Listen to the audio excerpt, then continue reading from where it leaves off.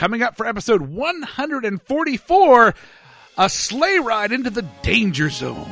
Gentlemen, let's broaden our minds. This is I Remembered It Better, a podcast experiment in geek nostalgia.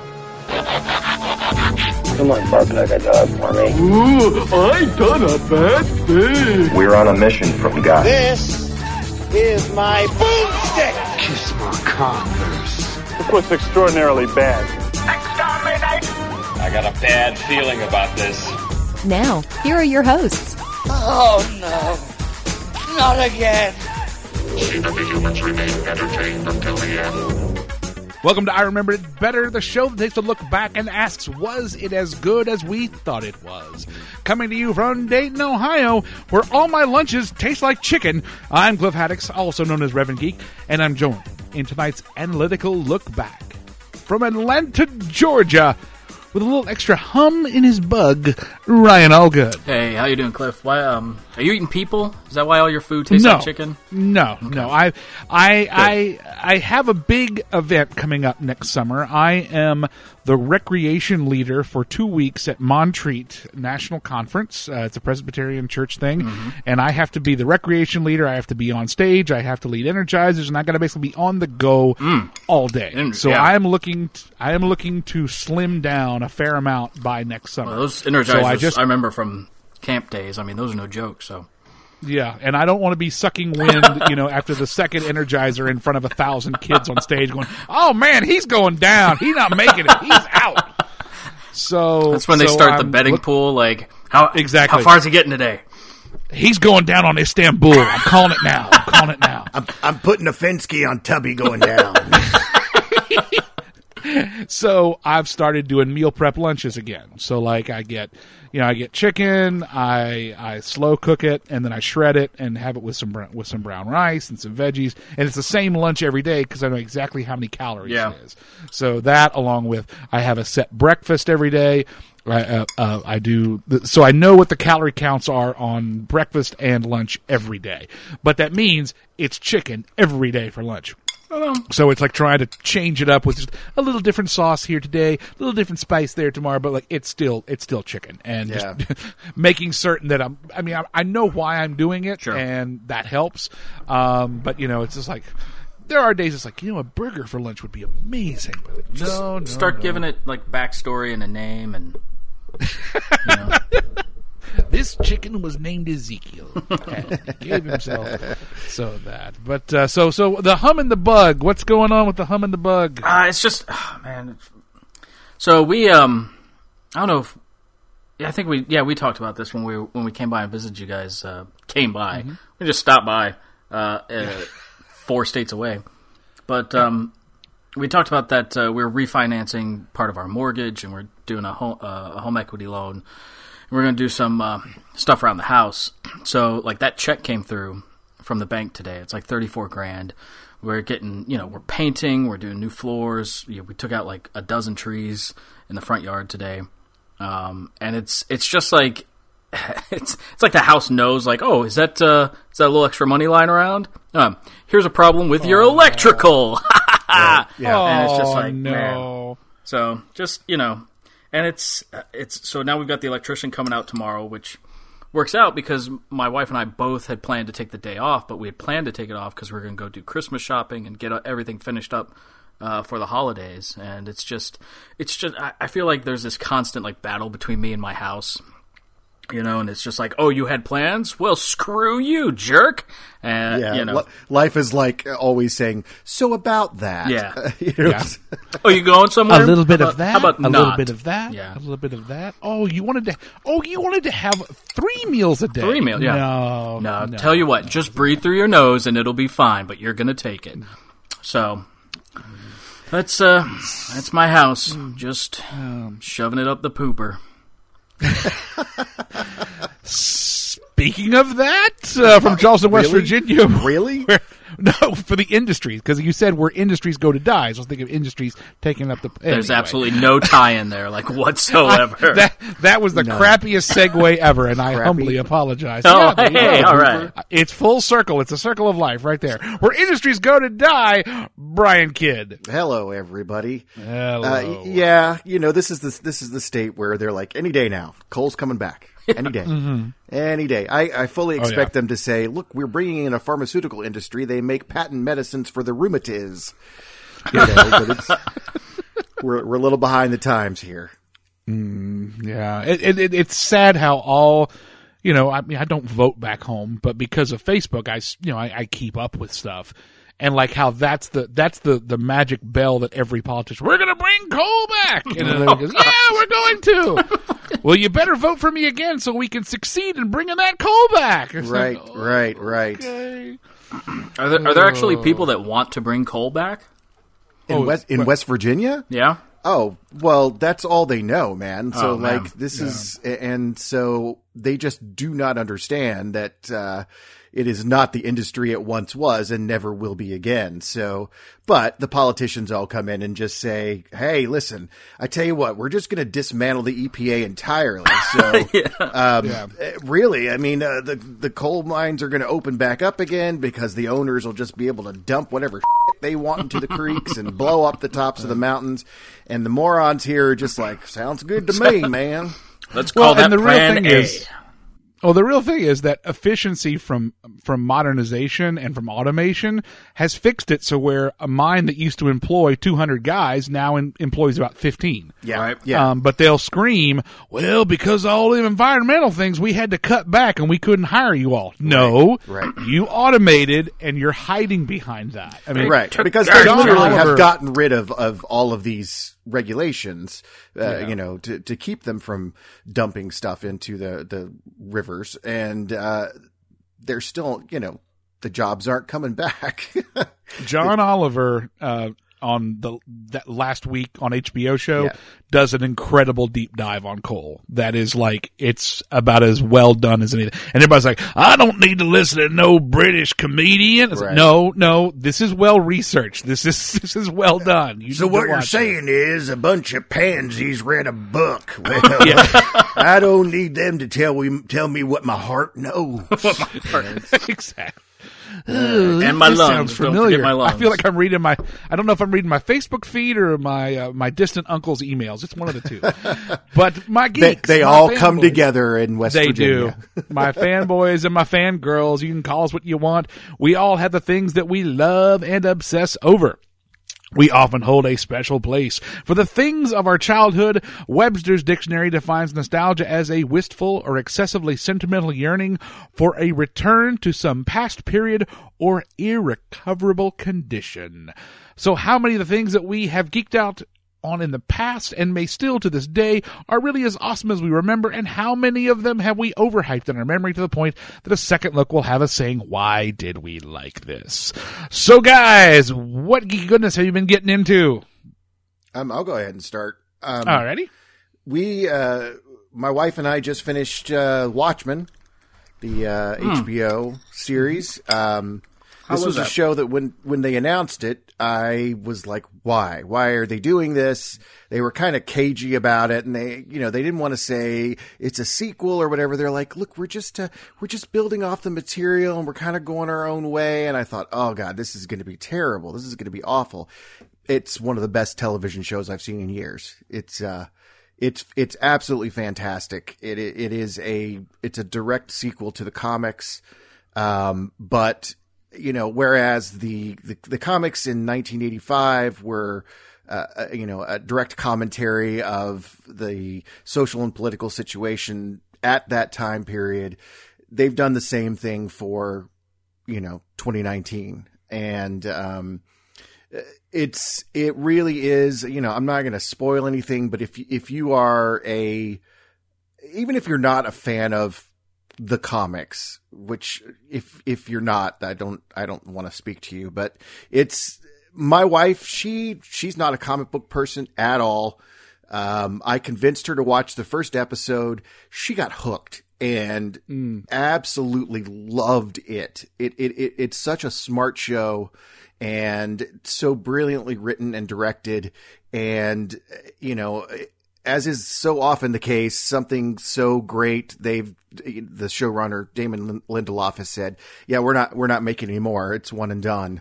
So, while part of me is going, it's the British model. Yeah. You know, but then again, I'm like, you know what? They told a complete story and it was an incredibly well told story. If this is it, hey, we've got it. And I'm glad it's here. So if you like, if you like, I don't want to say superheroes because it's not, The Watchmen was never really about superheroes as such. It really is worth watching. I cannot speak highly enough about how excellent a show it is on all fronts. Cool. I mean, it's one of those ones where there's only so many streaming services you can have at one time, and we don't have HBO, we don't have HBO Plus, but it definitely has. That's one I've wondered about, and it's good to hear someone sound off and say it was good. I don't know if you've noticed this. I can be a harsh critic. You can from time to time. You have thoughts about things and you let people know about them. Hence, You're on a podcast. Yeah, so. But hey, this one, this was one I had absolutely the lowest of low expectations going in, and it proved me wrong. And I will admit it that it's good. It's good stuff. Cool. I feel like there's a special day that Brian found something he liked. I don't know. It does happen from time to time. I think it's good. It's like let's raise an Ebenezer hope here. That's like there's hope back in the world again. You know, like Cole's coming back, and Brian found something he liked. Like everything's just coming up West Virginia today. Or it could be one of the signs of the apocalypse. I don't know. Oh yeah, well I mean that's good news too. Let's wrap this up already. So right, I opened the sixth seal, and there. The nerd did love a show. Well, and I think what's good about that is you went into it thinking you weren't going to, and instead of not checking it out at all, you gave it a chance and found something you liked. Which I will do. You know. No, I mean, yeah, I think more people should though. Yeah. Oh, I do too. I'm not someone who, you know, I can look at some things and go, I just am not interested in this at all. But if there's something interesting about it that could be good, I'll give it a shot. If it's not good, I'll just turn it off, you know, or put it down or whatever. It's not going to be that much out of my life to give something a chance that could potentially bring me some joy. So sometimes it doesn't work out. Often it doesn't. But in this case, it absolutely worked out, and it's become one of my favorite things. Cool. So Ryan, what about you? Oh yeah. Well, we I guess since last we recorded, came up and visited with you guys and had had an awesome, fun couple of days. Did some geeky stuff. That VR lounge was pretty amazing. We played some cool VR games. What was that? That Elven Archer. Yeah, or Elven Assassin, I think it was called. No, I'm pretty sure it was called Elven Archer. Was it Elven Archer? Okay, well, fine. Either way, my arm hurt. Yeah, it was quite because it was all bow and arrow like movements. So this is like a sort of a bar where they have VR setups, and you just sort of it's not really a bar. Yeah, it's just a bar. It's just a VR arcade kind of. Yeah, I mean, so you go in and you kind of sign in and you get a booth. And with I've heard of those places, but not involving computers usually. Yeah, and what's nice? All the walls are solid. There are no holes in the walls. In the real walls. Now the VR holes all over the place. Yeah. So you just gotta stick your Oculus in there. But oh goodness, oh boy. But it was cool. So we did that, and that was a fun game for the four of us. To all kind of play, just you're posted up on a wall, like just trying to defend this castle, shooting hordes of whatever we had, orcs or goblins or and stuff. And then dragons. Dragons Every time start we saw coming in. we don't dragon. Yeah, and it's they did that in the Lord of the Rings too. They Exactly. you just didn't hear it. If you listen very closely, you hear Legolas to be like dragon, dragon.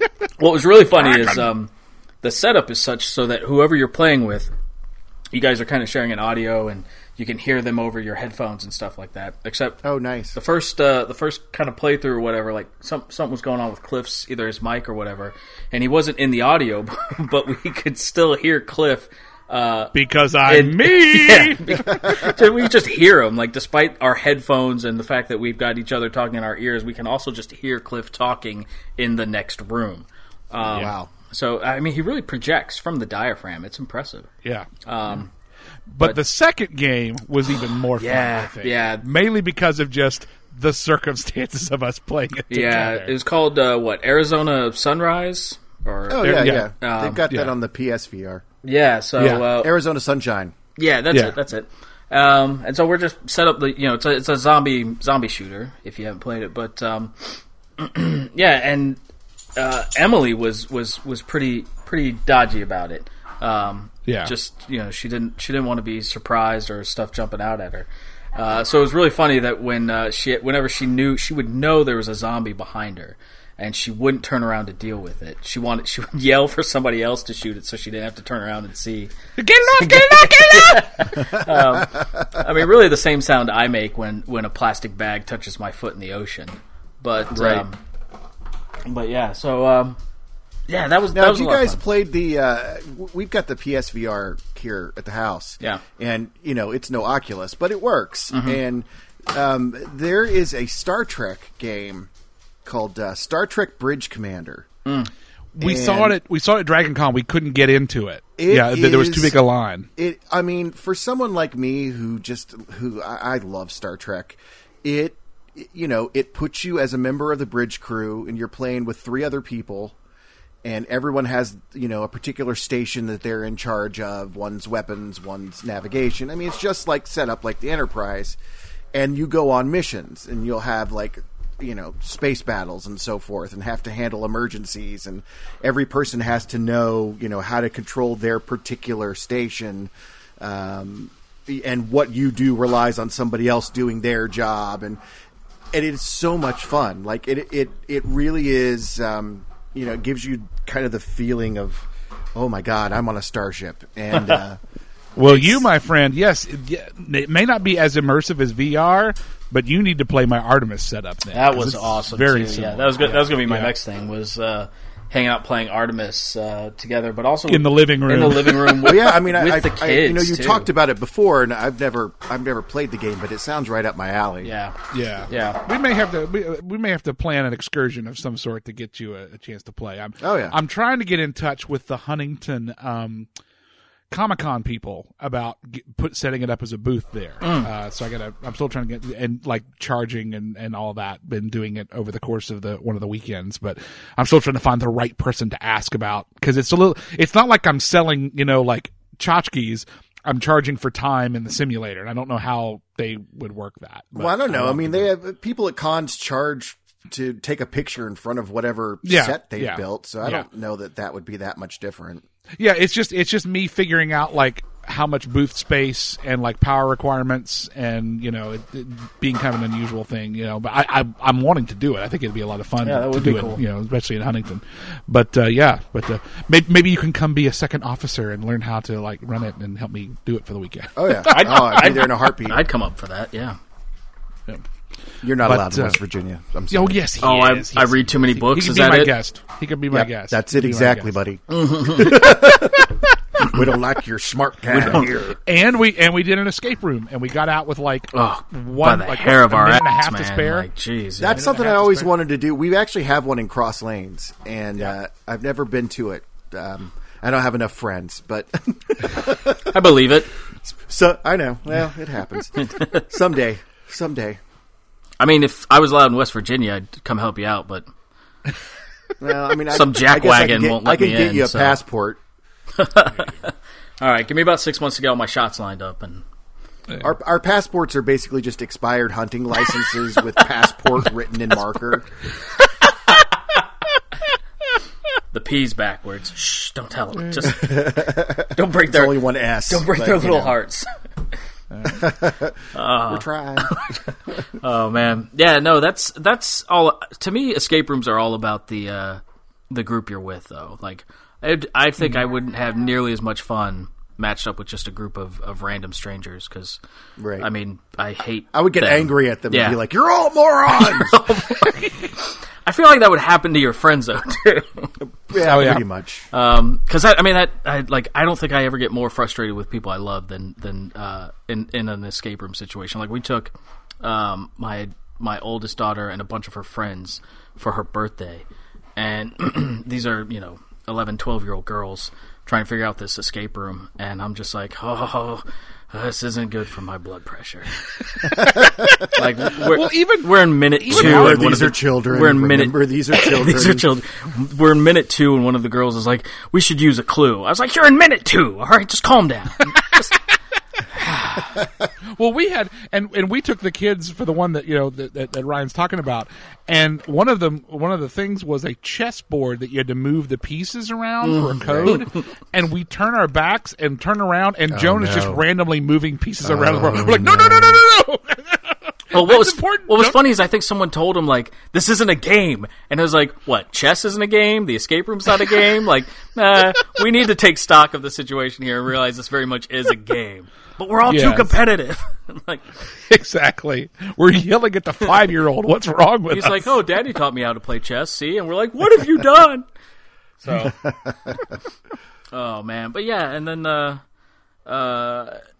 the other thing we did while we were up there, which is kind of carried over since we came home, is we did a good bit of little Pokemon Go, also with the kids, and the three of us have kind of been doing that back here, pretty good bit. So it's so this is an old man thing for me to say, but I just finished my first Pokemon game. Oh, all right. Oh, on the new console, the new one on the Switch. Yeah, the new ones that came out for the Switch, the Sword and Shield. We got Shield, and I had played a little bit of Pokemon before, but maybe only for like an hour or two, and then put it down. Well, I decided, I'm like, okay, because my son Max is obsessed with Pokemon, and he knows far too much to ever get laid, and so But I was like, okay, I'm going to try this because, the people go nuts over these games. There's got to be something to it. And so I was determined, okay, this one I'm going to play all the way through. And just yesterday, I finally, beat it. And part of me is like, oh my gosh, I beat Pokemon. And part of me is like, oh my gosh, I beat Pokemon. That's okay.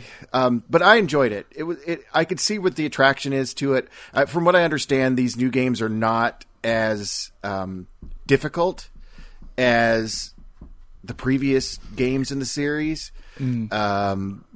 But for me, being old, it was just the right level to make me feel like I had to work a little bit to get, to accomplish what I needed to accomplish, but not enough that it made me furious and made me throw the Switch controllers across the room. Right. So it was the perfect OK Boomer game. So my son was very proud of me. So I guess we had a bonding moment over that. Nice. I got to say, between Pokemon games and the fact that Marvel Ultimate Alliance is only on the Switch, those two things alone really had me thinking at some point I want to see us pick up a Switch too. Well, here's the thing though. The old, the new Marvel Ultimate Alliance isn't good. Oh, it's not? Okay. No, it got really, it runs really poorly. And it's That's not happy. Now the original couple of games that they put out back on the original Xbox and PS2. Oh yeah, I played the hell out of those. Those were great, and those are actually available on Xbox One. You can, you can get the original games and replay them. But the new one, they didn't really put a lot in. That's why you didn't really hear much about it. It was kind of a stealth release where you're like, oh, they released a new Ultimate Alliance game. It's because it sucked. Oh, that doesn't make me happy. Okay, never mind then. But I will tell you, I find myself playing the Switch a lot. Mm-hmm.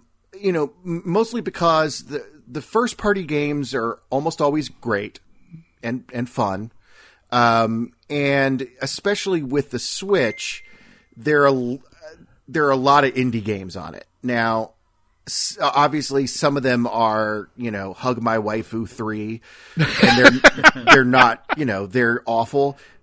But there are also some really fascinating like indie games that you can get for next to nothing. I got a game that was made by a Taiwanese company, and it's got horrible English in it. I mean, like where it would normally be laughable, but it's about like the harshness of growing up in a very brutal atmosphere where achievement and social status is put above everything else, and the pressure that can put on a kid.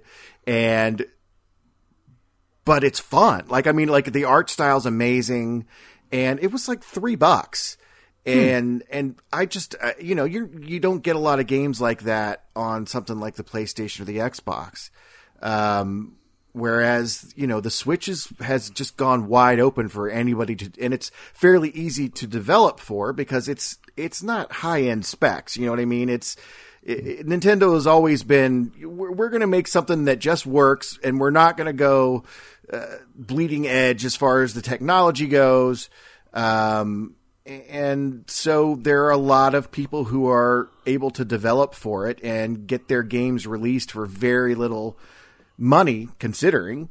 And so they also don't charge very much for them. So you can take a chance on things. It's like the PC, you can take a chance on something if it's $4 or $5 and it doesn't turn out to be the greatest thing ever. You don't feel like you're angry. But sometimes you'll spend $4 or $5 and find something that you just absolutely go, wow, that was a really unique and fun experience. So yeah, I would recommend a Switch. Honestly, it's not a huge amount of money. And for what's available to play on it, I think it really makes it worthwhile. The one thing that's holding me back is I occasionally catch myself saying the words, "Don't stand on your tablet" in this house. So because of that, right, it does give me a little pause. Well, but see, the good thing about the Switch is you could just say, look, we're leaving this docked. We're leaving this as the console, and you're not to take it out of there. And, and then if you want to take it with you someplace, you just, undock it and take it with you. At the same time, I know I've got games I haven't finished on the PS4 that I need to. I've got 3 games I have started that I need to finish before I go buying more things. I know. So, yeah, I'll get there. The other day, Jonah came up to me and he's like, "Daddy, can you play Spider-Man so I can watch?" Like, why, sure, son. I can do for you. I'll be happy to play this great game. But I guess we're transitioning into me. Unless anything else you had, Ryan? After half an hour, I think so. Yeah. I mean, for me, all the stuff that Ryan said, it was a great time having you all up here. Yeah, it's always fun. Also, we did. Emily and I went and hung out in Huntington for a weekend. We dropped the kid. Did we did? We dropped the kids. It was a kind of just couples re-exploring a town we haven't lived in for 20 years. We dropped the kids at the grandparents. We had a hotel and just stayed downtown and explored the restaurants down and all the new stuff that wasn't there when we were there. Yeah. We went like the heroin dealers on the corners. No, now, I want to say this. Everybody beats up on Huntington for yes, there's some problems there, but there's also been a lot of revitalization. I will give them that. They've really made an effort, and there are some nice restaurants in Huntington and some nice small shops and so forth. So no, I look, I mean, Cliff, you know me. I love Huntington. I had a great time going to college there, and and I do see the positives. In addition to the horrible problems that they have there. But the horrible problems I've got down the street where I live too. So that's right. The thing. Everybody's acting like it's only happening there. Those problems are happening everywhere, but they're doing some good stuff there too. So like we went to the German restaurant that's where Macintoshes used to be. Yeah. Oh my goodness, amazing custom made sausage there on site. I've heard it's good. So good. Then we went to the marketplace and went to what was it called? Put butter on it or something like that. It was for breakfast, and it was amazing. And then we went over the Red Caboose, which is the little West Virginia Artisans Place that's over at Harrod Station, and I ran into Sheila, my old morning show partner who works there. So we caught up real quick, and it's the only store I've ever found where I could buy watercolors of Tudor's biscuits. There's someone who does watercolor paintings of Tudor's biscuits, and it was amazing. They're works of art in and of themselves. They are. You've never had them, folks. You don't know what you're missing. Exactly. And then eventually we made our way over to the Inner Geek comic book store. Sure. Looked around there. Jake the Snake Roberts was there signing autographs. Oh, wow. Just happened to be that weekend. And then we went to Quicksilver, the arcade bar there, where you go in, order a drink, and all the arcade games are free. And I had no idea this place existed. Yes, it's right next to the movie theater there at Pullman Square. So you go up the escalator, it's over there. Really? And you go in, and you order some drinks, and it's all classic arcade games and some newer stuff. But the pinballs, for some reason, there you got to pay quarters for. But everything else is free once you buy a drink. You think I can get away with calling that a date night? Well, it all depends on. Now, mind you, I'm not married to Emily, so yes. I can get away with that. I don't know if you can get away with that. Honey, I hear about this great place, and hey, I bet they have White Zen. You'll be happy. It is fine. White Zen and Teenage Mutant Ninja Turtles. What could that sounds like I'd That's be a getting night laid. right there, yeah. But aside of that, we've dove deep. We got Disney Plus on day one around here, and we've watched the new stuff, and we've watched the old stuff, and So after I sat there and complained that I wasn't going to get Disney Plus, I was like, I'll get a free trial of it, and I will say I love The Mandalorian. I'm enjoying it really a lot. Yeah, that's some good stuff. Once it's over, I'll be like, you better load something quick because you're going to lose me. But that's worth my $6 a month or whatever. Oh yeah. I have been and this is kind of transitioning us into talking about retro stuff. I feel like I'm back in the era of Star Wars as a kid when I watched that. Like, they take us to places we know without being super, hand waving, like, hey, remember this place? Right. But, I mean, Cliff, there is some obvious fan wank in there. Oh, absolutely. But I don't know. They're doing it with a loving hand. Yeah.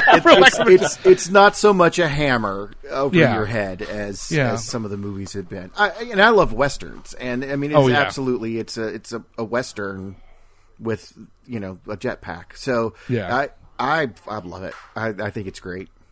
So both of you, how many times a day do you find yourself saying it is the way, or this is the way?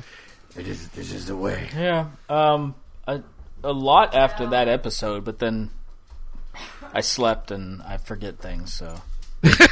Yeah. I kind of view time like a dog. Like I see a few minutes ago and a few minutes ahead, and mostly right now. So. Without giving away too many spoilers, are you all caught up? I haven't seen the most recent. I have not seen the most recent one. But I'm all caught. Yeah, I've seen the most recent one. It's okay. So this is it's great. This is a few episodes back. The one where they defended the village. Right. Yeah. Is it just me, or was the nighttime battle also to help make it cheaper to make an AT-ST look good with special effects? I don't think they're worried about money, Cliff. Well, no, but still, an AT-ST in the daylight would be harder to render than one at night. Yeah, but I think that would definitely looked cooler at night with the red eye look and everything. Right. Yeah. I don't think it was a budgetary thing. Disney is showering that show. With money. Absolutely. Yeah. The space scenes alone are like, oh wow. Have you heard about the technology that they invented for the? So a lot of it that looks like it's shot on location is shot in a studio.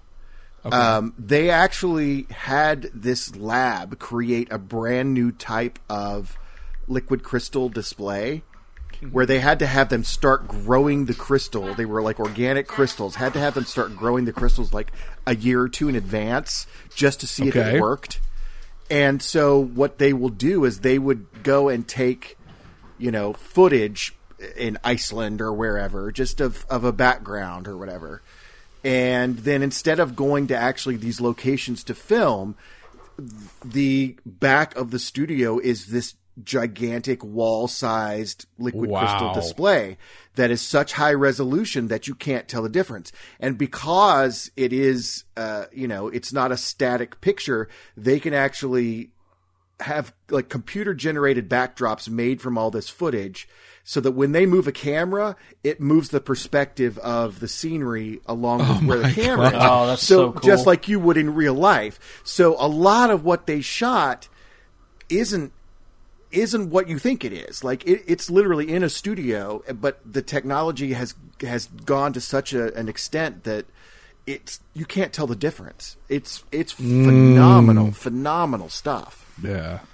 It's awesome. I mean, the story, but at the end of the day, the storytelling on this is solid. Oh, I love it. Yeah. I love and it. like, it's fun. It's and fun the fact without being dumb. And the fact that he can convey emotion through a mask as well as he's being able to do is just great.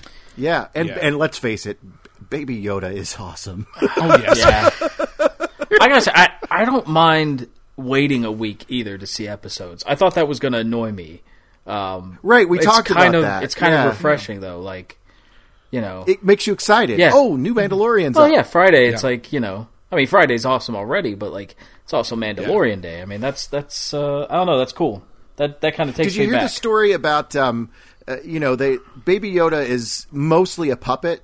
There are obviously some parts where if the character has to do something particularly complicated, they'll use CG, but otherwise it's a puppet. And Werner Herzog, the film director who occasionally acts but always sounds like Werner Herzog, who, he plays the guy that sends the Mandalorian on his initial mission, right? Right. Okay. He talks like this. Everything he says is like this. Well, they were filming scenes with him with Baby Yoda, and they went through it once. They said, okay, well, now we're going to shoot it without the puppet. And he said, why are you doing this? And they said, well, we don't know if it's going to work. We don't know if people will buy it or not. So we're going to shoot it again without Baby Yoda in case we want to just do it all in CG. And he said, leave it. You're cowards. And they did. And it worked. It worked. Yeah. That's just it. Sometimes the old ways are the best, Yeah. Yeah. There's such life imbued in that little character. Yeah. Because it's being manned by a person, And speaking of falling in love with that character, being able to fall in love with it as a surprise was amazing. And Ryan, what were you telling me about how Disney with all the merch? What's his name? Favreau made basically got Disney to agree to hold off on any merchandise releasing so that would be a reveal. And that's a Disney big to deal. Not merch too. is big, especially get right Disney to before hold Christmas. off on merch. Yeah. So good on him for wanting that to be a surprise and something special for fans, and good on Disney for being cool with that. I mean, I'm sure they ran the numbers and we can still get it out in time for Christmas. So yeah, we'll do it. Right. If anything, it's just going to make the demand go through the roof, which it has. Yeah. Everybody wants a Baby Yoda. Mm-hmm. Yeah. Today on Facebook, someone said, "Life hack: if you tear the head off of a sugar cookie angel, it's a Baby Yoda." It's true. It's true. It really is. Yeah. We had our little pancake breakfast that we do for Christmas time at church, and I get my little squirt bottles and do little pancake art, and I made a Baby Yoda, and everybody's like, "Oh my gosh, it's Baby Yoda!" Yep. No, you can't eat it. This is for display. These are the look at pancakes. You must leave it in the package. I eventually ate it. I did eventually eat it. It was mine to eat. But let's take a look. Now that we've done all of this retrospective, let's take a look at what's going on in the news. Stand by for news. Epic news flash. And the big no-ga-news of the day is no-ga-news. This is Les Nessman saying, may the good news be yours. In the news. Yeah, we'll do it live. Okay, so the too long don't read of this the whole thing is apparently female Ghostbusters bad, kid Ghostbusters good. It's kind of what the internet is saying. I believe that. Really? Did you all see? So we're talking about the new trailer for yes, Ghostbusters the Afterlife. Ghostbusters, or as I call it, Stranger Things Season 4. Yes. Now, did you guys see the 2016 Ghostbusters? Yes. I don't mind it. I don't mind it. I watched it because I like the cast a lot, and I mostly watched it just to say, screw you, misogynist pigs. Like, there are funny people involved. I'm going to give it a chance and see if it's funny. It wasn't funny, but it was. It has moments. It has moments. It wasn't good, but I'd rather hate a movie that I've seen and hate it based on its merits rather than just. From your basement, put chicks in my Ghostbusters. So this new one, like everyone's like, "Oh my god, they're making another Ghostbusters so soon!" It's like, well, the last one did not do well. No, they're not about to kill a franchise that they could potentially make money off of. Have you guys seen the trailer for the new Stranger Things? I mean, Ghostbusters. Yes, I have. Yes. What do you think? I have turn theories off your darn already. phone, people.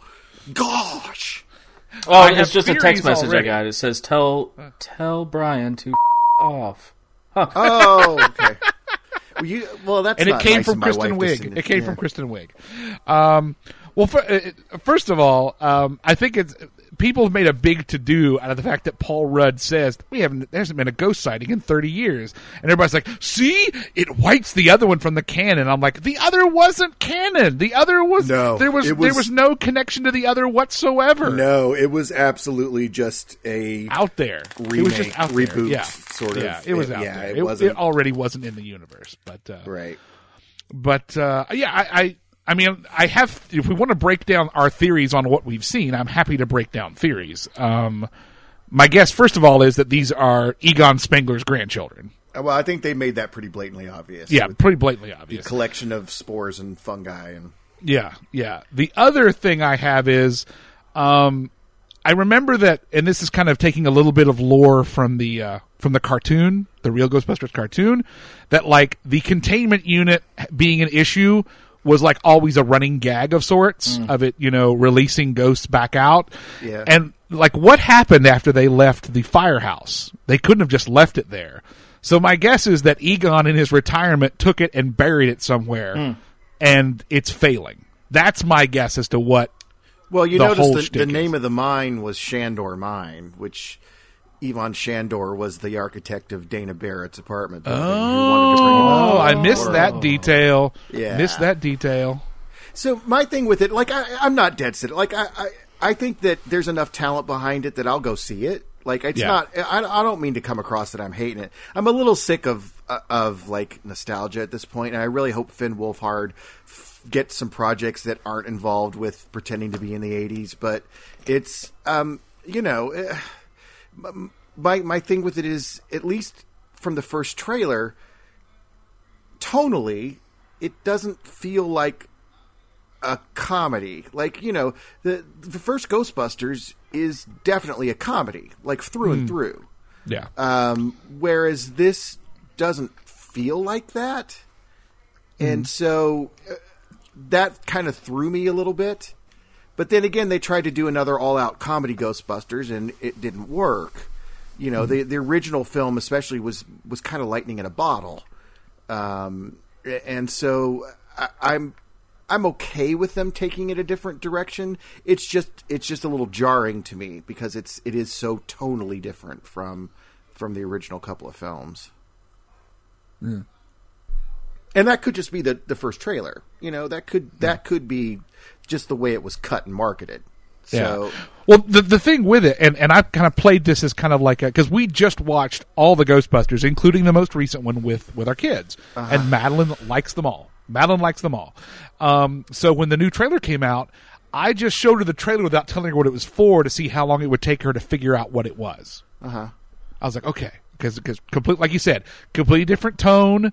None of the same old characters. And but the minute that first thing came flying out of that well or whatever, she's like, "Is this Ghostbusters?" She instantly cued on, this might be a Ghostbusters movie. I was like, "Oh wow!" So I mean, I don't know. I guess maybe I haven't shown her too many other things that have ghosts in it or something. But yeah, I guess everything with a ghost in it could potentially be Ghostbusters. Right. Well, it's we'll see when it comes out and see where they take it. I'm more getting just tired of the whole nostalgia kick than I am. You know what I mean? Like, I don't have a problem with Ghostbusters. I'm just getting a little sick of, let's just dig up something that we can make middle-aged people bring their kids and grandkids to. So, well, in that case, buckle up, because we're transitioning right into the fact that the Top Gun trailer also has had an update. Can I admit something to you all? I've only seen Top Gun once, and that was when it was originally released on video in like 87 or something. Like, I think my distaste for Top Gun came from the fact that I lived in Ronceverte, West Virginia when Top Gun came out, and we only had like 2 screens. Like, that was it. And the whole, for like 3 months, all they showed was Top Gun. So all these other movies were coming out, and we didn't get them because they were still showing Top Gun. So they had a need for. So by the time I got around, when it came out of video, I'm like, well, I guess I got to watch this since it kept me from seeing any movies for 3 freaking months. Oh, so you didn't see it in the theater? Like you hate did not no. go see it? Well, just because I was like, it wasn't my kind of movie to begin with, but especially when week after week, I'm like, well, what's starting at the movie theater? Oh, Top Gun's still showing. I just didn't. I think after a while, it was just on principle. I wasn't going to go see it. But then when I watched it, I was like, it was fine. Like, I didn't hate it, but it was one of those things where it's like, I don't ever feel the need to watch this ever again. So this movie's not for me. And especially, I think it's more of a vanity project for Tom Cruise. It's not like there was a real desire. People were clamoring to want to know what happened to Tom Cruise. Yeah, we didn't really have a lot. Who won the volley? Yeah, we didn't really have a lot of unanswered questions off of Top Gun. Right. Like, they wrapped that up pretty good. Now, I mean, if Goose comes back, maybe they now you got a movie. Maybe they tie in with Ghostbusters, and right. then I'll check that out. But my biggest thing is this really the type of world we live in now militarily, and I could be way out of line by saying this, but like. In the 1980s, it was, what about Russia? Legitimately, you could imagine, a Russia, facing off with American jets in space, in airspace, and all that type of thing. But like, we don't fight wars like this that much anymore. It's all drones. Yeah, buttons are pushed from thousands of miles away. Oh, how great would that be if it was Top Gun, but just like from the drone pilot seat? Where it would just be a bunch of pimply nerds sitting in one of those like gaming chairs, and I mean, it wouldn't be quite the same. Some of those chairs are like pretty amazing looking, by the way, though. Yeah. I want one. But in that, does this translate to all these years later? Is it going to feel like trying real hard to make this a movie? I mean, it does feel very tonally 80s. Do you know what I mean? Like, just even the way the lines in the trailer and all the shots and everything, it does feel like a movie that would have been made as a sequel back in the 80s. And I don't know that will play today. Yeah. 35 years later, and he's still got a stack of checks that his body can't cash. Right. Yeah. I mean, that's the whole thing. Like the whole thing. All these years you should have been an admiral by now, or whatever. And it's like, so he's habitually been screwing his career up for 35 years or whatever. Yeah. But he's a legend, and of course they have his plane on display, and that's why I just feel like it's Tom Cruise just going, I'm getting older, and I only have a few leading man roles left in me, so it's time to pull out Top Gun. But the thing is, I mean, his leading when Stallone brings one of his old characters back, he plays it old. Yeah. Like, he shows the mileage. He shows how hard it's been on this character. Well, no, but I mean, like, he's playing. He doesn't play like there's still a superhero. Right. I'm pretty sure this is going to be Tom Cruise being a superhero. Yeah, it is. I mean, you can tell it is. Yeah. So, yeah, I don't know. I don't know that this is one that I'm going to need to go see any more than I need to hear Lee Greenwood sing "God Bless the USA" one more over time. a decade, man. Like, I mean, it's like when a film takes over a decade to get made, it's usually not because the script was great and they just wanted to hold on to it as long as they could. They're trying to get it really, really right. You raise a good point. like, is there any way we can keep this from being released? No, afraid we've held it up as long something as this we could. awesome. Hold on to it. Oh no, don't. Oh, you're letting it go. Okay, world. I don't know if you're ready for this. I don't know that we are either. Oh. Meanwhile, Kenny Loggins is going, finally. Yeah. Right into the old folks' home. Old folks' home.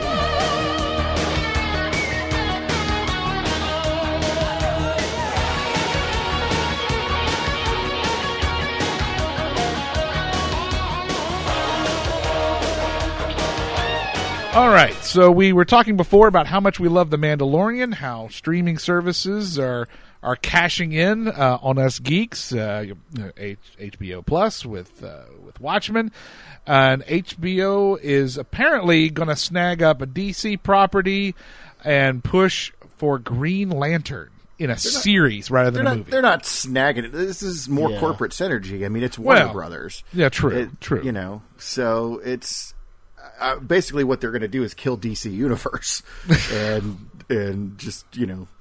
I will say this: did either of you guys have DC Universe? I mean, like it appealed, but not enough to add it to with everything else we've got to watch. I mean, man, Disney Plus pretty much killed a lot of our desire to get anything. We still have Netflix and we still have Amazon Prime, but Disney Plus pretty much is like, now we have the Holy Trinity. We don't need to do anything more. Right. Well, I mean, I had it for about 6 or 7 months, I guess, and. You know, on the one hand, it was great because you had access to like thousands of comics that you could read that came along with the streaming service. But on the other hand, as far as like new programming, you had Doom Patrol, which was awesome. Yeah. And then you had Titans, which made me want to go and punch every single one of the characters. And then you had Swamp Thing that they canceled before the thing even premiered. So, like, they didn't have a lot of luck. And so I figure, you know, they already said they're going to make a second season of Doom Patrol, but it's going straight to HBO Max. I don't know. I think it's Warner Brothers grasping at straws. All these companies are starting up their own streaming services. And, you know, they're like, well, I guess we actually have to have, you know, new content for people to want to pay to subscribe to it. Keep subscribing. Green Lantern. I mean, Green Lantern was always kind of a second tier character anyway. Yeah. I don't know. It'll depend on who makes it. You know, who the showrunner is and how much money they throw at it. Honestly, I don't dislike Green Lantern, but it's not going to make me go, "Ooh, I need to subscribe to that." Yeah, it wouldn't get me to purchase it if I didn't already have it. But I always thought Green Lantern was kind of neat. I thought it was a different story, you know, a different setup of powers as opposed to just being like, you know, born with the stuff or whatever. Because it's all will based, right? Like his whole thing is like it's a job. It's got to be he's a intergalactic cop, and yeah, but then I have a feeling this is going to be based on the Jeff Johns stuff, which when he came in, that's when you started getting like the Pink Lanterns, the Rainbow the Yellow Lanterns, Corps, the and Black Lantern. Yeah, it became really convoluted. And that's kind of where Green Lantern is now. Mm. Like, there are so many different kinds of lanterns, all based on some different way of channeling power. Like some of them are fear, and some of them are, I don't know, peanut allergies. But it's, it really is impossible to keep up with what goes on in it now. Yeah. We saw, what was it? Well, we didn't see it, but there was that picture. I think you've seen it, Cliff, of the Green Lantern cosplay where there's like a dude dressed as Green Lantern, and then there's a guy tethered to his fist that's wearing a green morph suit. Yeah. I mean, it's ordering the lunch for him. Yeah, and he's just like he's projecting this guy. Cool. I mean, it's really, really clever. I like that. But yeah. Now I want to go back because I had considered DC Universe because I wanted to see Titans and I just never got around to it. Kind of like Cliff said, I had intended to buy it, but once everything else came out, I just didn't have time. What was wrong there, Brian? Well, it is very. You know how the DC movies got into their edgy phase, where everything had to be grim and dark and. Right. Well, this is another one where it was obviously in development when they thought that was going to be the direction that people wanted superheroes to go. Right. So it is very. It's like it's as if the goth kids at a school suddenly got powers, but they're still goth kids, so they're just like they sigh a lot and everything's a major problem, and it's just not. It's not fun. It's not like the last thing I want to see is Robin just going fuck Batman, which he literally does in the pilot. I remember seeing that the trailer or something. Yeah. Yeah, it's just not. That's not for me. I don't have any interest. I watched 3 episodes because I'm always first episode you can't tell. Who knows how long that was made before they got around to making the subsequent episodes. Right. Oftentimes, the first episode of a series is nothing like a show turns out to be. Sure.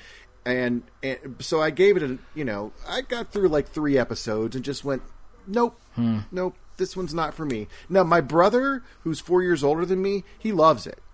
He thinks it's great, and he says it got better, but it lost me quickly enough that I just had no interest.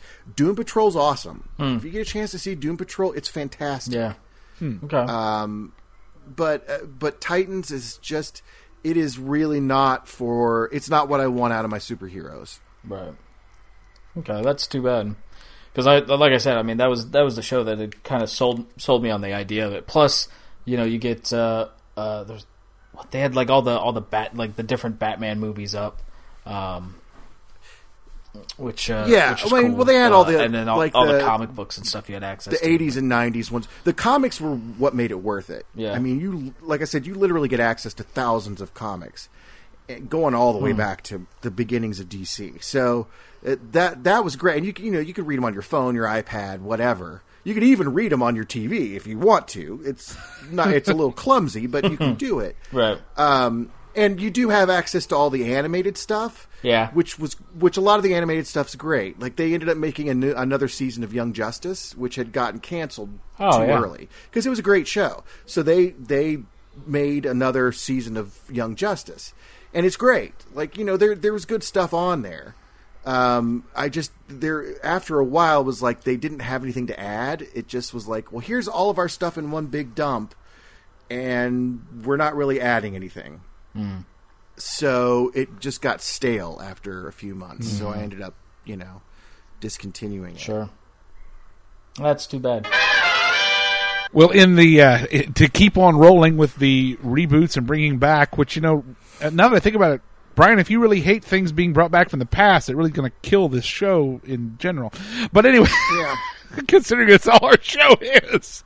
No, I don't hate things. I don't hate things being brought up as long as it's the whole thing for me is if I don't have a problem if you feel like you can do it better or you can add something to it to what's already there.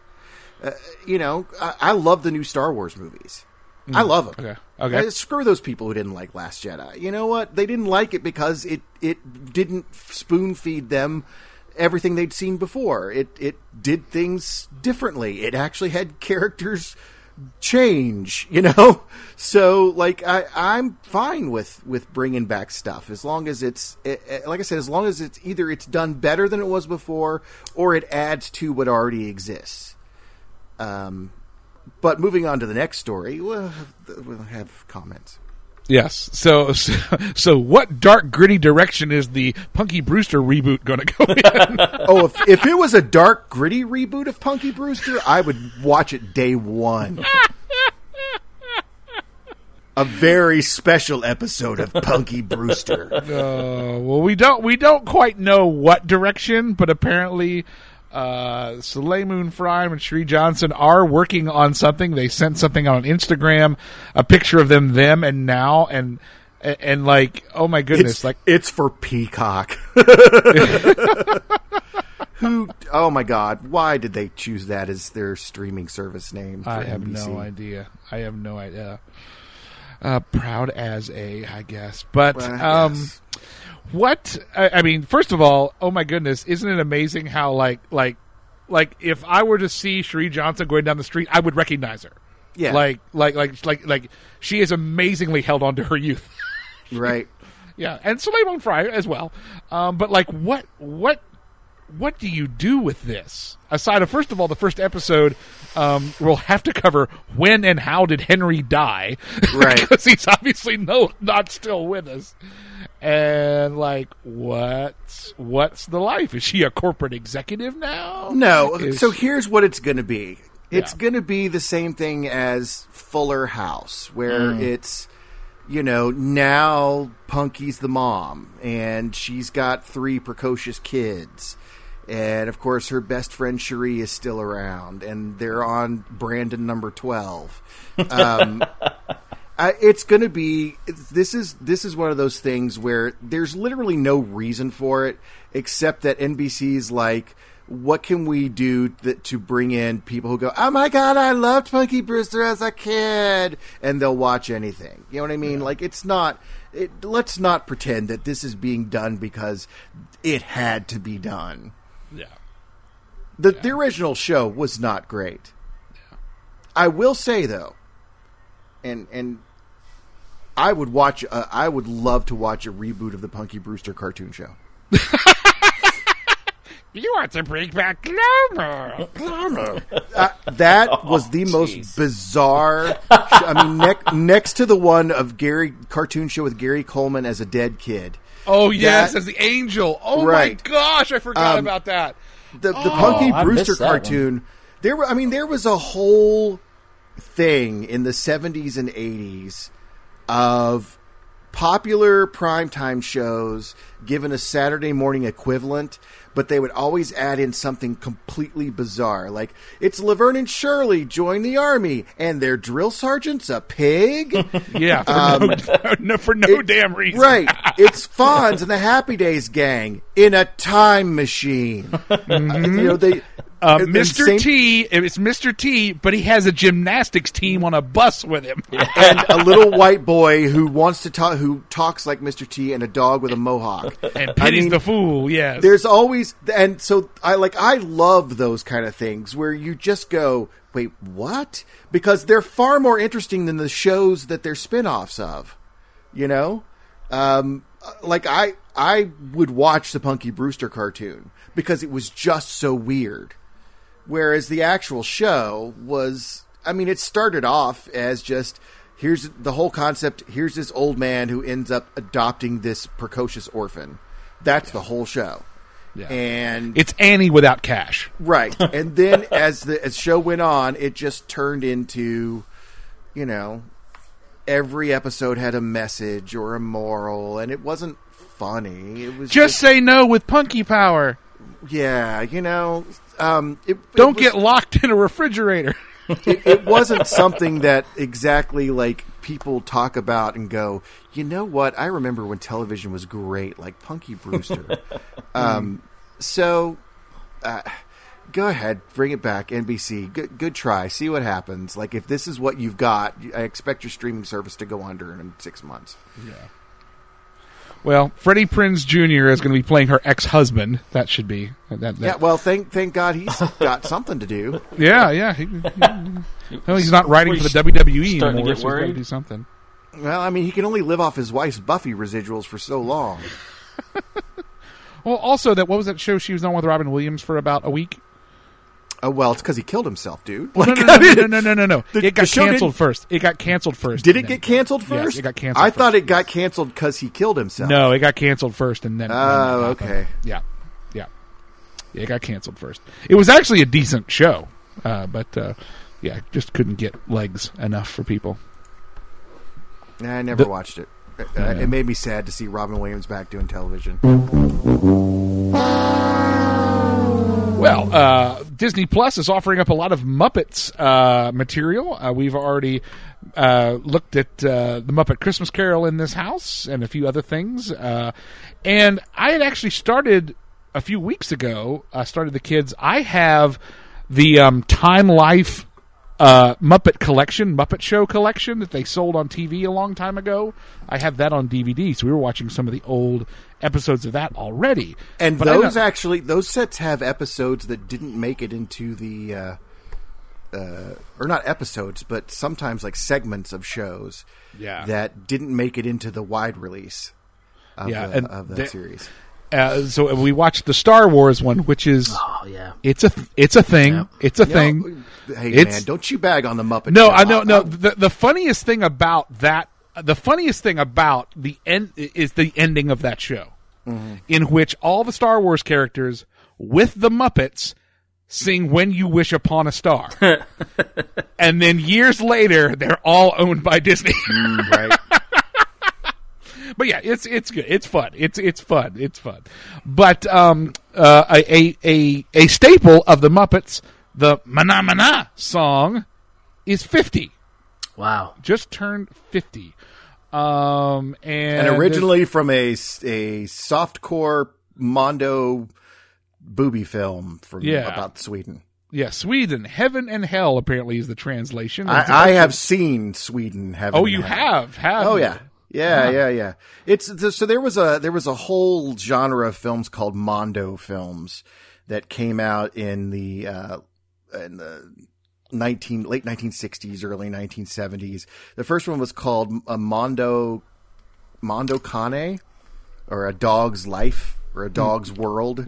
Oh boy. And so the whole idea behind Mondo films was it would show you things that were unusual or disturbing, certain rituals from around the world that would make people cringe, or, just things that like, white Americans would go see and go, "Oh my gosh, did you just see what I just saw?" They became very popular. And so you have this whole, genre of films called Mondo films that were usually made up oftentimes of like just footage from other things, documentary footage of, do you remember Faces of Death? Oh yeah. Yeah, that was a Mondo film. It's that kind of thing where it's you're going to see something bizarre or forbidden. Well, that's what Sweden, Heaven and Hell is. We're going to show you Sweden, where apparently everybody's topless, which isn't true, but it's basically a travel log with lots of boobs.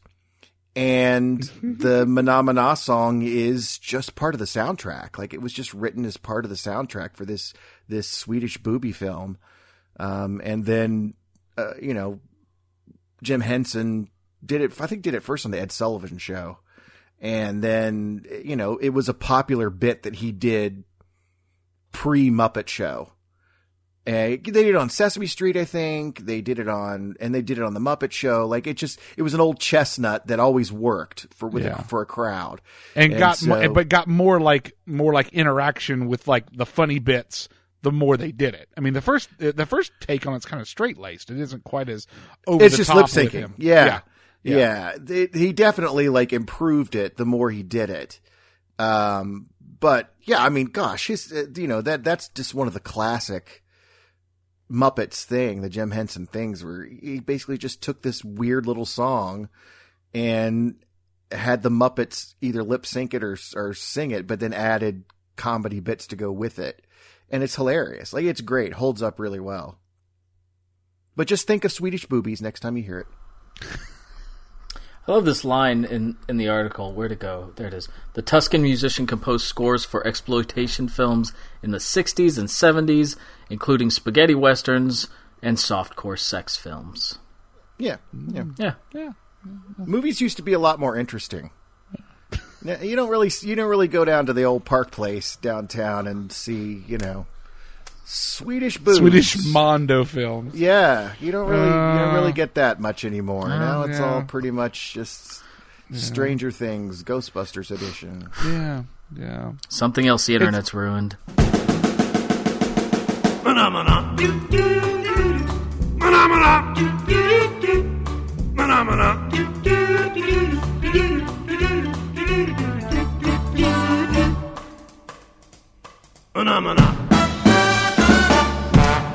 All right, so let's transition from one Jim Henson thing to another. First of all, let me say, Emmett Otter's Jug Band Christmas is something that's watched in this house every year. Yep. It is a Christmas staple. I am still amazed by people who stumble on it for the first time and don't know I've never seen this. What is this? What the heck is up with this? It is a great Christmas special. My wife and my stepkids had never seen it until I came into their lives. And I grew up watching it on HBO when I was a kid and just fell in love with it. Like, it is beautiful and perfect as it can be. And so when I first met the boys, they were still in elementary school. And the first Christmas that I spent around them, I made a DVD with like Christmas specials and stuff on it that I didn't know if they'd seen or not. And one of the things I put on there was Emmett Otter's Jug Band Christmas. And Jen was like, "What is this?" And I'm like, "Wait, what? You've never seen this?" She goes, "I have no idea what this is." And they all just fell in love with it. Like, I mean, every year we have to watch it 2 or 3 times. Oh yeah. For those that don't know, it's a retelling of The Gift of the Magi done with jug band music and Muppets. Speaking of, have you seen, it makes its round on Facebook once in a while, the outtakes scene between it's Frank Oz and who's the puppeteer that does Robin and also plays Emmett? Oh my gosh, he's dead, sadly. Well, no, it wasn't Steve Whitmire, was it? I can't remember. I'm totally blanking. But anyway, it's the scene where the River Bottom Boys are are at the music shop and the drum rolls out and hits and lands perfectly. And it shows how many takes it took to get that just right. And the longer it goes on, the more just like Frank and the other guy are just ad-libbing just really crazy about what's happening. That's amazing. I'll put a link to it and I'll try to find it on YouTube. I have it on Facebook somewhere, but try to put a link to it. But it's hilarious the longer and longer it goes on, because you can tell that they're doing everything they can to hold their sanity together. But speaking of holding sanity together, a remake? Who? Why? When? Where? Not only a remake, but a remake where they're throwing out the songs and having new songs written. So they're turning this beautiful, like, less than an hour long story with songs that just are. Paul Williams is one of my favorite songwriters, and he knocked it out of the park on this show. Mm-hmm. They're throwing those out. They're extending it to be a feature-length film.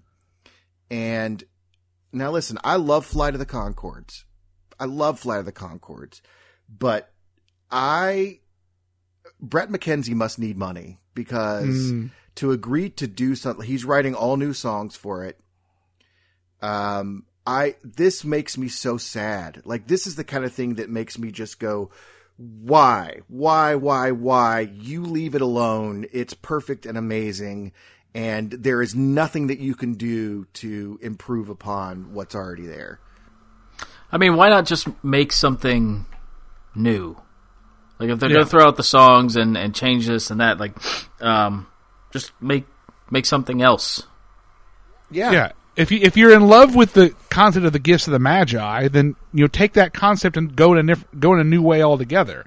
I mean, yes, there's nothing wrong with a classic, story arc, but there's so many other ways they could have gone. Granted, we just spent a time earlier saying maybe we should give it a shot. Maybe, so what do you give it, Brian? 10 minutes in, and then you're out if they don't. Oh no, I refuse. Okay, this one you're refusing. I want nothing to do with it. I want nothing because this special. This is so special to me. Okay, where it is such an indelible part of not only my childhood, but as I've gotten older, it is something that I will just sit and watch every year because it still makes me feel just as good. It is such a well-intentioned, funny, beautiful story that was Jim Henson working at the height of his creative skills. It was really done as a test to see if they could make the Muppet movie. Oh, okay. I did not realize that. Yeah, they were, because they wanted to. Now, he had done other long form specials before, but this was sort of a technology test. He wanted to see because they used like remote control puppets and so forth, things that they hadn't done before, to test out this technology to see if it worked, and then they could go to a studio and say, "Hey, we want to make a movie," and we have all these tools that we can use to make it so that it's not just the Muppet Show and you just show characters from, their stomach up. You know what I mean? Yeah. It was a big deal. Yeah. And, the fact that it holds up so well. There's no, I don't care who you show it to. They're going to fall in love with it. Yeah. Because it is absolutely creative and charming and amazing and should not be touched. It's definitely, I like you, when I find someone who hasn't seen it, I'm like, oh, we got to watch this. Like, a bunch of us went and hung out at a cabin that and we were in seminary with one of our friends. Their grandparents had a cabin, and we all went there for the weekend right around Christmas time. And I brought movies, and one of the movies I had was just, and like none of them had seen it. I'm like, oh, you all got to. And when it was over, they're like, how had we not seen this? And right? It's one of those ones that, because Kermit's only there at the very beginning, so it's all Muppet technology, but it's not starring Miss Piggy, it's not starring Gonzo, but it is all of that style and all of those things. And although if you buy it now, they've cut out Kermit. Oh, really? Yeah, because it's not that one is not owned by Disney. Oh, okay. So they've had to cut out all the Kermit stuff, which is a shame. And so and they've also cut out, over the years, they cut out scenes and song verses and so forth. So the version that you can buy on DVD right now, not only, number one, they've zoomed in on it to make it widescreen and it looks like terrible, but it's also severely edited. Now, I will tell you that, like anything where if something substandard gets released, the fans are going to take over and do it right.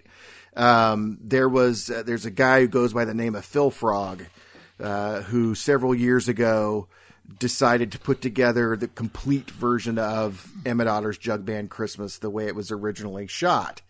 And so using different sources like the original video release and DVDs and TV showings, and he put together this hybrid that you can't tell is a hybrid. I mean, it looks like it's all of one piece because he spent so much time on it, but it's the entire show. They're, like I said, they're extra verses and songs. They're little, scenes that just aren't shown anymore. All the Kermit stuff's back in there. So if you go, it's out there. If you look for it and you know where to find such things, it goes by like the name of like the 30th anniversary edition. And I highly recommend seeking out this illegal but wonderful DVD of if you love Emmett Otter. Get yourself a VPN and go get it. Yeah, absolutely. And the soundtrack only got a release last year. Wow. Yep. It had never gotten released, and they finally put it out just last year. And so, of course, I got a copy of it as soon as it came out. But the music in it's great. I mean, I know I'm like fawning over this, but this is one of those shows that is in my mind perfect. And and I can't believe that it's the Henson Company's behind the remake, but they are. But they can go themselves. My God, it went right in the studio floor. Yeah. Good Lord, you see that? Did you see that? Did you see? How about wah? Well, speaking of looking back on some Christmas stuff, have you all been watching some Christmas specials with your kids and maybe some stuff from years gone past and forgot things that were in it and were strikingly reminded? We haven't started.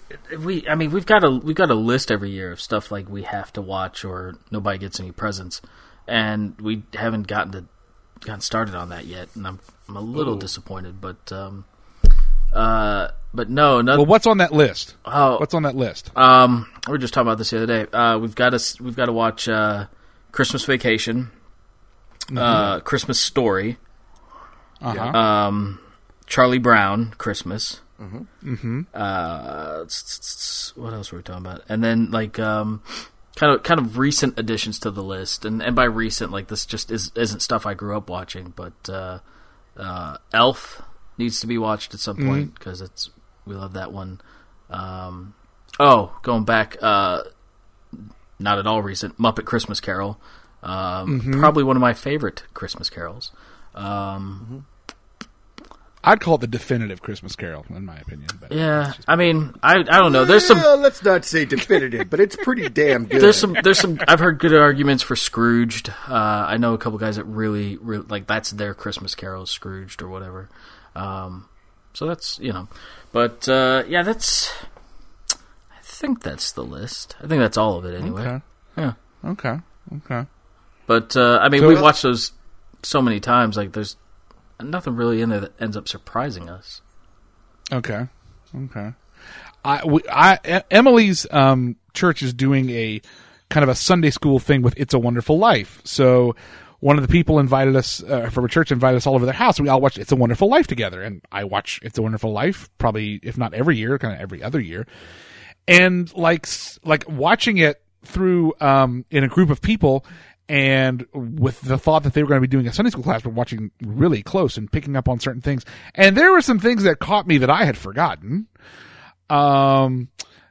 George's brother grabbing the ass of the maid in the house. Yeah. Oh, yeah. Yep. And it being a funny thing and chasing her around like, come here, give me some. I'm like, whoa. Yeah. Whoa. That was something. And, when Potter refers to the Italians in town as those garlic eaters, I was like, ooh. I was like, yikes. Things you forget about that are there. It's not far off from Trump's America. The other thing that kind of was striking to me is when the guy opens up the floor to reveal, the pool underneath and people fall in. Yeah, that could have killed somebody. All over the fact that that quote unquote he lost a girl to George Bailey. He risked taking people's lives. Well, and you know who it is that hits the button to open it up, don't you? It's Alfalfa from the Little Rascals. Is it? Yeah, it's Carl Schweitzer. It's Alfalfa. I did not realize that. Yeah. Yep. Oh my gosh, he lost Darla again. Yep. I've got to say, like that was one of the movies my dad always wanted to watch when we were kids. Yeah. Like Christmas, I can't stand It's a Wonderful Life. Oh, dude. I hate it. I love it. It's just it's one of my favorites. It feels like such a, oh God, just like this sad bastard, like whiny guy. I'm like, fine, jump off the bridge. Movie's over. Next. Wrap it up, dude. Fucking suck it up. Oh, yeah, you and I are going to disagree on that one. Oh. Yeah, I mean, it's just, and I, I get that a lot. Like, there's a couple guys at work again that are like, oh no, man, love It's a Wonderful Life. I was like, yeah, I guess. I mean, that's fine. Like, you're fired, but that's fine. I don't know. Mr. Potter. And I've what's that? Is that all right, Mr. Potter? I don't know. And it's probably because it was one we always had to watch, and we never got to just experience it or discover it on our own. I think that might play a part in it, but I don't know. I hate it to this day. Donna Reed was one of my first crushes because of that movie. In her little scene in the hydrangea bushes. Oh yeah. Also a little problematic because among things George says, he says, situation here. I should sell tickets. Yeah. And then I'll call the police. They'll take my side. I was like, wow, God. Now, don't you go ruining my movies with your political correctness, Cliff. I'm just saying, it's a different era. Yeah, it was a different era. era. We can't fault a movie for not being woke when woke wasn't a thing yet. Oh, I know. I'm just like, it's like when you're watching it, you're like, oh, I forgot. Like the things that blend into your memory that you forget about. Yeah.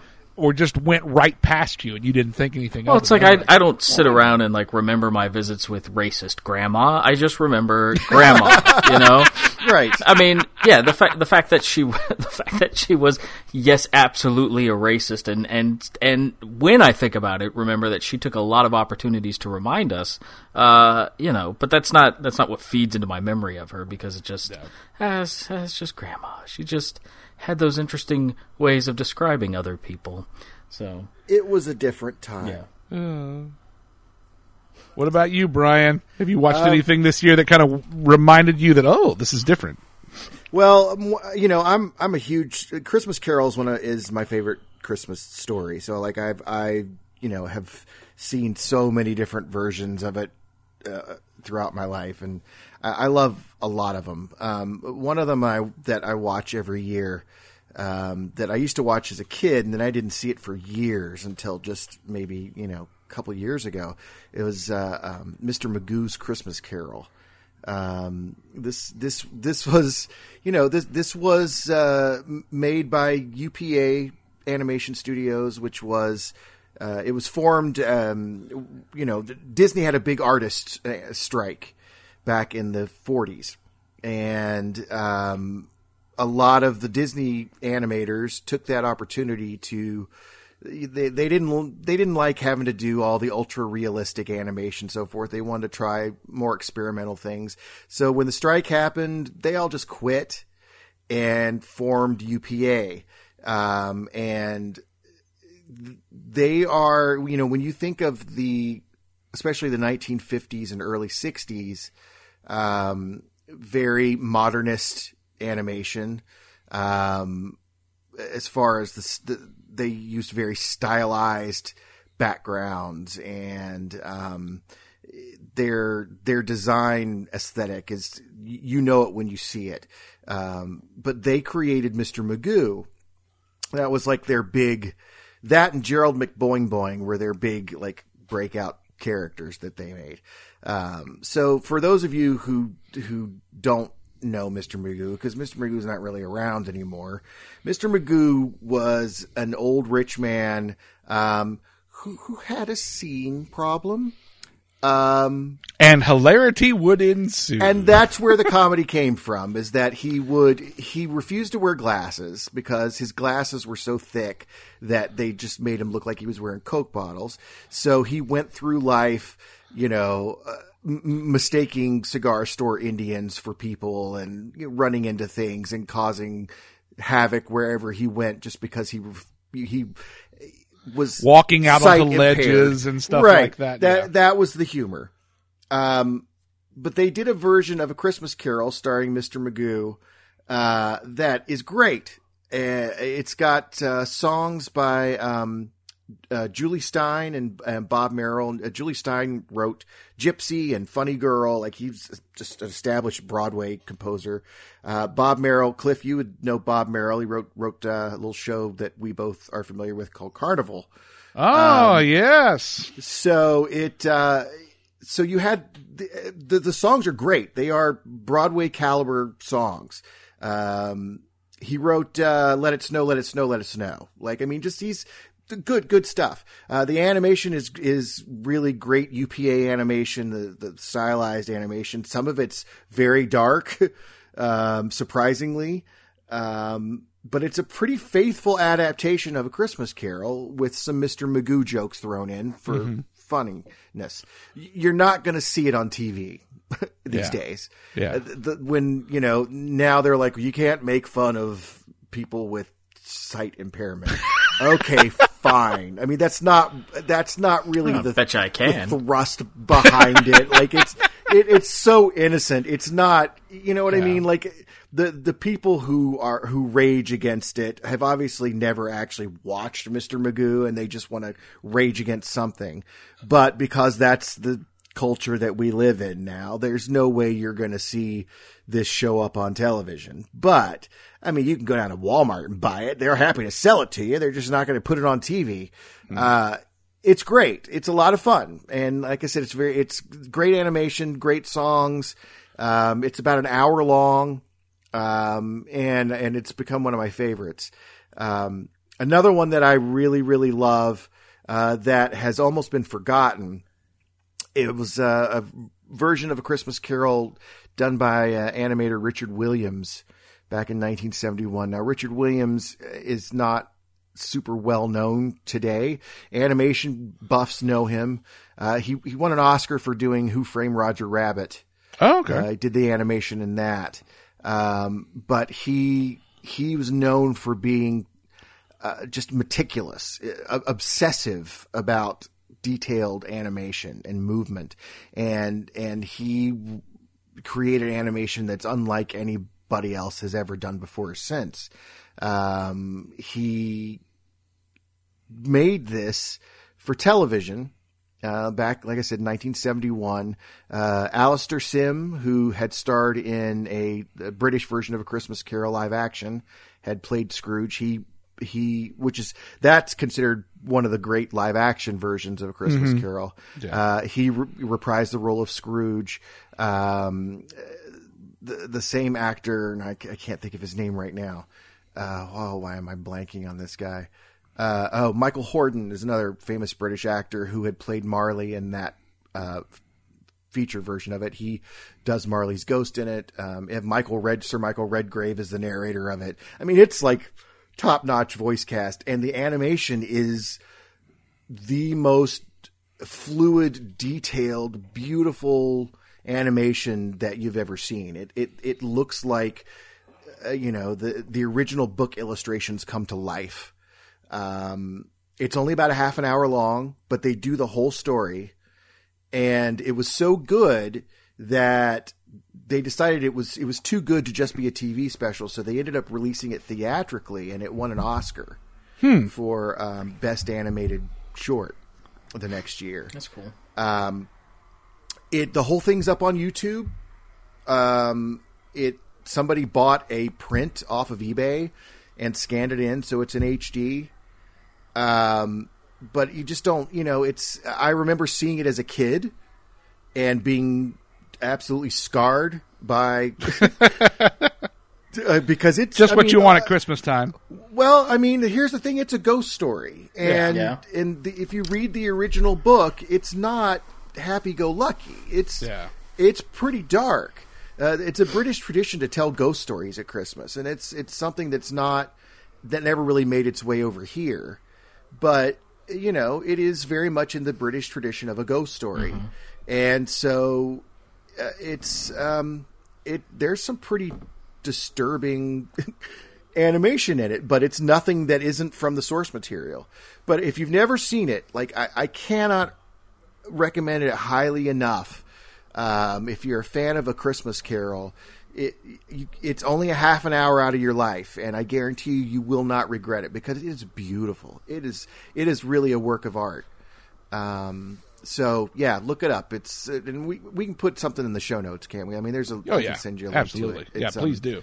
Please put it in the show notes, and I'll add it to when I post. Yeah, folks, I'm telling you, if I'm wrong, you can write us and tell us, and then I'll find you where you live. But it is. I really do not think that you will regret watching it. I think that you'll be glad you took the time to watch it. The one thing that I think about when you have these different versions of A Christmas Carol, like the kids just watched Mickey's Christmas Carol because we have Disney Plus, and no offense to Scrooged. I do like Scrooge too, but Scrooged follows the storyline at its most basic form. But a lot of these other ones we're mentioning actually pull actual dialogue. That like matches and fits, and like Scrooge McDuck is saying the things that Ebenezer actually said. Well, the thing is, Dickens was a great writer. People still read Dickens for a reason, and so his dialogue is very, especially with something like this, it's almost become something that people can recite. Because it is so much a part of our culture that this story has become so much a part of Christmas. But yeah, even the Disney version, you're right. Like there's stuff that's directly dialogue from the book. Yeah. Fun little asides on top of that. One of my favorite lines is still when Scrooge McDuck says, "He only left me enough money to pay for his tombstone, and I had him buried at sea." I mean, I love that line. And that was the first time that you saw Scrooge McDuck. Yeah. Really? Yeah. Animated. Yep. I mean, he's named Scrooge. Yeah, but I didn't realize that was. Yep. I mean, I figured he was based on it. I didn't realize that's the first time he appears. Yep. He was created for there was a record album of A Christmas Carol, like Disney's A Christmas Carol, that became the animated thing. Like the animated thing was adapted from the record album, and the character was created for that. And of course took on a life of its own. I'm still thinking about the fact that when we went and saw David Tennant, when he's asked which of his characters is he most like, and he said Scrooge McDuck. Yeah. Because he says, I'm Scottish, I go on adventures, and I have a big pile of money I like to swim in. Well, it's funny, when I texted my sister or something, when we were in that panel, and she had asked what we were up to, and I told her, she's like, I don't think I know who that is. And I started listing all the stuff he was in, and she was like, oh, Scrooge McDuck, yeah, because she's got two boys. Yeah. That watch that. So she's like, oh yeah, he's the voice of Scrooge McDuck. I was like, yeah, I guess. Yeah, I guess he did that. That's a thing. Which the new DuckTales is great. I love it. Yeah. That's one of those things that I mean, they're bringing it's a nostalgia thing, but they have brought both a visual style of the old comics, and the writing is very smart. I love the new DuckTales. Yeah. Yeah, it's fun. It's fun. One of the things that I'm loving about the fact we have Disney Plus is like more seasons of that stuff is available than we had, like from other services. Like, say my son loves PJ Masks, and I'm like, and he's always like, I want to watch on Netflix. I'm like, no, here's more seasons. Stop watching the first season over and over. If I have to sit through this, at least give me a new storyline. I need new villains. I need new heroes. Bring in Armadillon. Everything is proceeding as I have foreseen. Impressive. I'm terribly sorry about all this. No reward is worth this. We seem to be made to suffer. I find your lack of faith disturbing. Star Watch.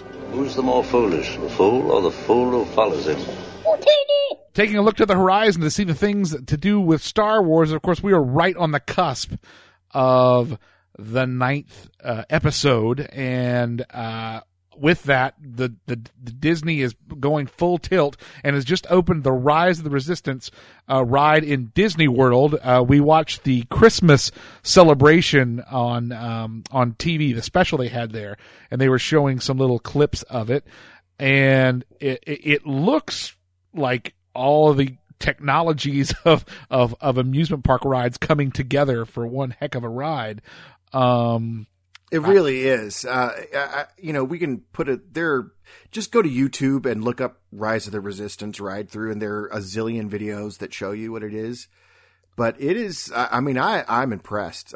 Especially after being so disappointed at what I'd seen of Galaxy's Edge so far.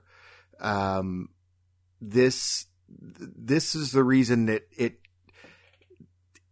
took a long time to get this one open. Like they spent a lot of time on this one.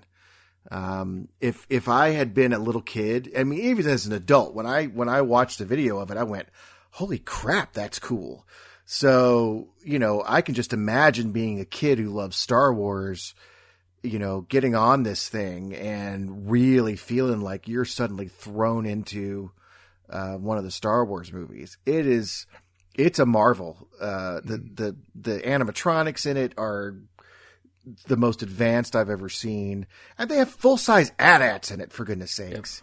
Yeah. When I heard that, I was like, but I know it's easily going to be another 4 years before we go to Disney again. Oh, well, yeah. But, and you have to like sell your house and stuff to be able to afford to go. But it's, at one point you get into a lift because you're riding in this, the ride vehicle looks sort of like the old, you remember the old, troop transport toy they had when the original Star Wars that you put the action figures in. That's what it looks like.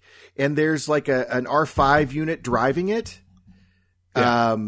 And at one point you get into this lift, and as you're in the lift, right before you get in the lift, Kylo Ren like comes after you and almost gets you. And then once the lift starts moving, suddenly his lightsaber comes down through the roof of it and starts cutting a hole through it. And I have no idea how they accomplished this. None. Maybe it's an actual lightsaber and it's just really scary, really risky. Maybe it would have. Usually you can tell watching these videos how they do things. That one, I'm stumped. I am stumped how they pulled that off, that it looks so real. I got it. Hats off to him. Like after screwing the pooch with the rest of Galaxy's Edge, like that's whoever the Imagineers behind that particular attraction are. God bless you, because you've made my childhood Star Wars dreams come true. Like I got to go see this thing for real. Well, we'll all start saving our nickels and dimes, and like I said, probably at about 2023, I'll be able to go again. Actually, to check out for that last little bit, because I've intentionally not watched the video of the ride. And, okay. And no, I took my headphones off, and you probably hear me just like whistling or whatever, because I didn't want to hear any of it. And so I didn't hear anything that you said last few minutes, but like. Yeah, because I don't know. I've heard like a lot of great things about it, and I want to get on it and experience it, and not have like any expectations or any idea. So because we're going in February. Well, then you'll be set. Now plan on basically being in line all day. But well, no, because they're doing that's one of the first rides they're doing the virtual line for, where it's not quite like Fast Pass, where you're like, I've got this time and I show up. But you show up and you say, like, okay, I'm ready to stand in line for this. They're like, okay, great. Come back in about an hour and a half. And then you just go do whatever you want to do. And then you come back in an hour and a half. And it's like you've been standing in this line the whole time. And then you get on. That's nice. No, I mean, it's... And so if I have a feeling that if it's they're kind of testing it with this, and if it gets to work, then... Because if you think about it, I mean, that's more time for people to go do other stuff or buy food. Buy things. Let's food, be real. Buy that things. Kind of stuff. Yeah. So, I wish they'd had that when we were there last year, because it was brutal. Especially with the little wearable thing that you wear. I'm sure that they got computer simulations that have figured out a way to, allow people to get the most bang out of their buck and them get the most bucks out of the people. Yeah. And it'll be cool to see how that experiment expands. My dad's already been down there and ridden it, and he's like, even if you do have to stand in line, it's no big deal, because the line is fascinating. for that, and he said Smuggler's Run was great too. Now, I'm not spoiling anything. The queue didn't impress me for Rise of the Resistance. Oh, really? Yeah. Now, the Smuggler's Run queue, yeah, I would agree. It's great. Okay. It's great.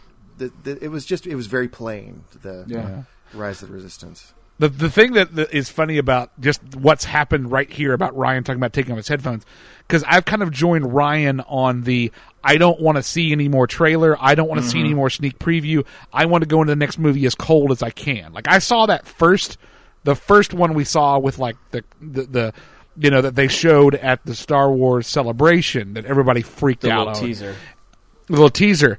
And after that, I'm like, Ryan, you're absolutely right. I don't want this spoiled for me. Yeah. And we took our families to see Frozen 2 while they were here. And sure enough, it starts, and Ryan and I simultaneously put our fingers in our ears, are going la la la la la la la la la la la la la la la. Yeah. Well, I mean, so I'll tell you, having watched all the trailers, a lot of the footage is recycled. Like, I mean, there's not.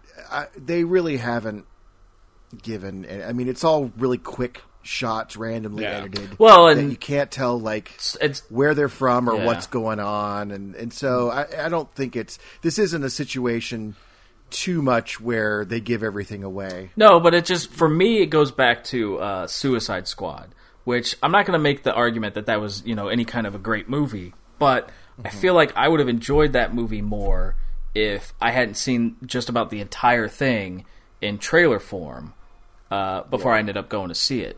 And even Thor Ragnarok, which I still think is a great movie. The Hulk thing that should have been a reveal. Yeah, don't put that in a trailer. Oh yeah, absolutely. That would have been a fantastic reveal. Done. And it's almost like trailers are no longer they're now like they want to give you all the big all the big stuff, not really plot points or whatever, but it's almost like they have to give you all this stuff to money shot to make sure you come see it or whatever. And here's the thing. So the thing is, and I think the difference between especially the Star Wars films and a lot of the other big blockbusters, I get the feeling that with the Star Wars films, they have a lot tighter control over. Yeah, they've what's done going to be shown in a trailer. Better about it than like the other. Stuff. Most films, those trailers are put together by marketing people who have nothing to do with the film, and don't have any like. All they're looking at is for money shots. Well, they don't know the story. Yeah. They don't know anything like that. They're just looking for money shots. And so a lot of times they'll end up giving shit away that you're just like, why did you do that? Yeah. Just because they don't care. They're not involved with it. Well, no, they want to show you all the best parts of the movie so that you come and see if there's an explosion or somebody says a line that sounds like sassy, that's what they're doing. It has nothing to do with content. Yeah. You know what I mean? And whereas I think with the Star Wars trailers, for the most part, they seem to have more of a handle on, we don't want to show too much. Yeah. Like, we want to show you enough so that you can go, this looks cool. Mm-hmm. This is definitely Star Wars. Well, look, there's Lando. Yeah. But they're not giving away a lot. I've also I did it with the first one. Well, I did it with Force Awakens. And I would go and I read all the articles and all the theories and the fan theories and the guy that watches every frame by frame of that trailer to try and figure stuff out. And I don't know, like I just want to go and see the movie the way the guy that made the movie envisioned me seeing it. And that's so fair. and I've I already know what movies I'm going to see. Like a trailer isn't going to make or break my decision to see a movie. If anything, it's going to be a synopsis I read on Fandango or something. So, and I think I've enjoyed. I mean, it doesn't make any of the movies better than they were going to be, but I think it makes the experience for me better because it's like I said, it's all unfolding the way the guy that whoever wrote it and whoever envisioned it, envisioned me experiencing it. So. I mean, for me, I like a trailer that like I didn't expect, like I didn't know the movie was coming, and like or like what I did, the experiment with my daughter. How long will it take her to realize this is a Ghostbusters movie? Right. And I think of like trailers that came out of nowhere that blew my mind. Like the one that comes right to the is when the trailer for Back to the Future 3 played as soon as Back to the Future 2 was over. Mm-hmm. Like, you know, by the way, here's what the next story is going to look like. Oh, and by the way, it's coming out next year because we shot them both at the same time. Yeah. And you're like, what? Like was it even before a year you had later? Internet buzz? No, it was less than. It was exactly. Oh, it was a year. Okay. Yeah, it was but it was a really fast turnaround compared to the break between 1 and 2. Yeah. But like, and that was like, you know, back before we had internet to like spoil everything. Sure. That like was legitimately people were turning to each other. Are they serious? You know, and yeah. But now it's like, oh, the teaser trailer is dropping later today. Like even the fact that the teaser trailer is coming is there's a teaser for the teaser. Yeah. So it's lost a little something. Yeah. And like you said, you have people online who just are trying to dissect every shot. Whereas, you know, back in the day, as you go see a movie, you didn't know what trailers were going to play, and you could see things that you're like, I don't know what this is, but it sure looks interesting. Although there was the one time that we went to go see, I believe it was Superman 2, and they showed the Red Band Scanners trailer before it. Oh, wow. I wasn't quite prepared for an exploding head as a child, but They had my interest, that's for sure. I remember the trailer for Jaws 2 showed, and I don't think it was a Red Band, but still, Jaws 2 showed before something I was not prepared for as a kid, and that kind of scarring me. But yeah, you never have that nowadays. I mean, back then it was like, well, whatever trailers, just put them on. Yeah. And now it's all planned out. Well, this trailer is going to be played in this position before this film, and blah, blah, blah. Yeah. I miss the spontaneity when you could scar a kid, you know. I remembered Scanners, that's for sure. And with that, it's time to go back to present day. We hope that we haven't permanently destroyed your childhood, or maybe we're fine with that. I don't know. If you'd like to suggest something, Brian's fine with that. If you'd like to suggest something for us to look back on, you can email us at iremembereditbetter@gmail.com. You can follow the show at IRIBetter on Twitter. Follow me at RevanGeek. Ryan R. Allgood98. If you missed any of that, you can find all the info on this program by going to www.iribetterpodcast.com. Our Facebook page is facebook.com/IRIBetter. Our voiceovers are provided by Amy Breedlove. You can follow her on Twitter at VoiceWork, that's voiced WERK, and through her website, www.amiebreedlove.com. I gotta say, I'm jealous that the Breedloves are doing... they moved down to Florida as well as maintaining their home in Charleston. And there's days they just go to Disney. They got the pass, so they just like, let's go hang out in Epcot for the day. And like you see on their Facebook, they're just hanging out. Must be nice. Yeah, must be nice. They are. Please rate us on iTunes, and more importantly, tell your friends that we're around and all about us. We'll see you in the future. In the past. Like someday they're gonna find bodies in that family's basement, and like everybody be like, he's such a quiet boy. I'll be like, I saw this coming a mile away. Netscape Navigator. Have you seen it's another meme. It's like when you accidentally click Internet Explorer, and it's Rita Repulsa from the old PowerPoint. After 4,000 years, I'm back to conquer Earth. Yeah, I always hate that. I'll go to click something. I'm like, what the f*** is this opening up? And it's like Edge or Internet Explorer. And I'm like, I didn't tell you to open up. Go away. Nobody asked you. Like, and it's like it practically begs you. Are you sure you don't want to try us? Please? Yeah. I mean, come on. Have you used us lately? Give us a try. I'm like, no, I don't want to. Stop it. Yeah, I've been wanting. Speaking of working out, speaking of working, before we go any further, speaking of working out, I realized we never did the hand clap thing. Everybody is recording right now, right? Yeah, we are. Have fun syncing everything up. Show? Yeah, everybody's recording, right? Yeah. Let's say yes. Please tell me you are. I mean, you'll find out when you listen to my audio, I guess, won't you? Yeah, It's going to be another one of those shows where it's like, well, Ryan, what do you have to say? I have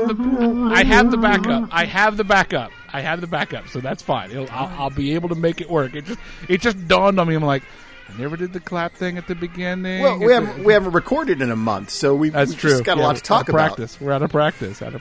All right, that's fine. Okay.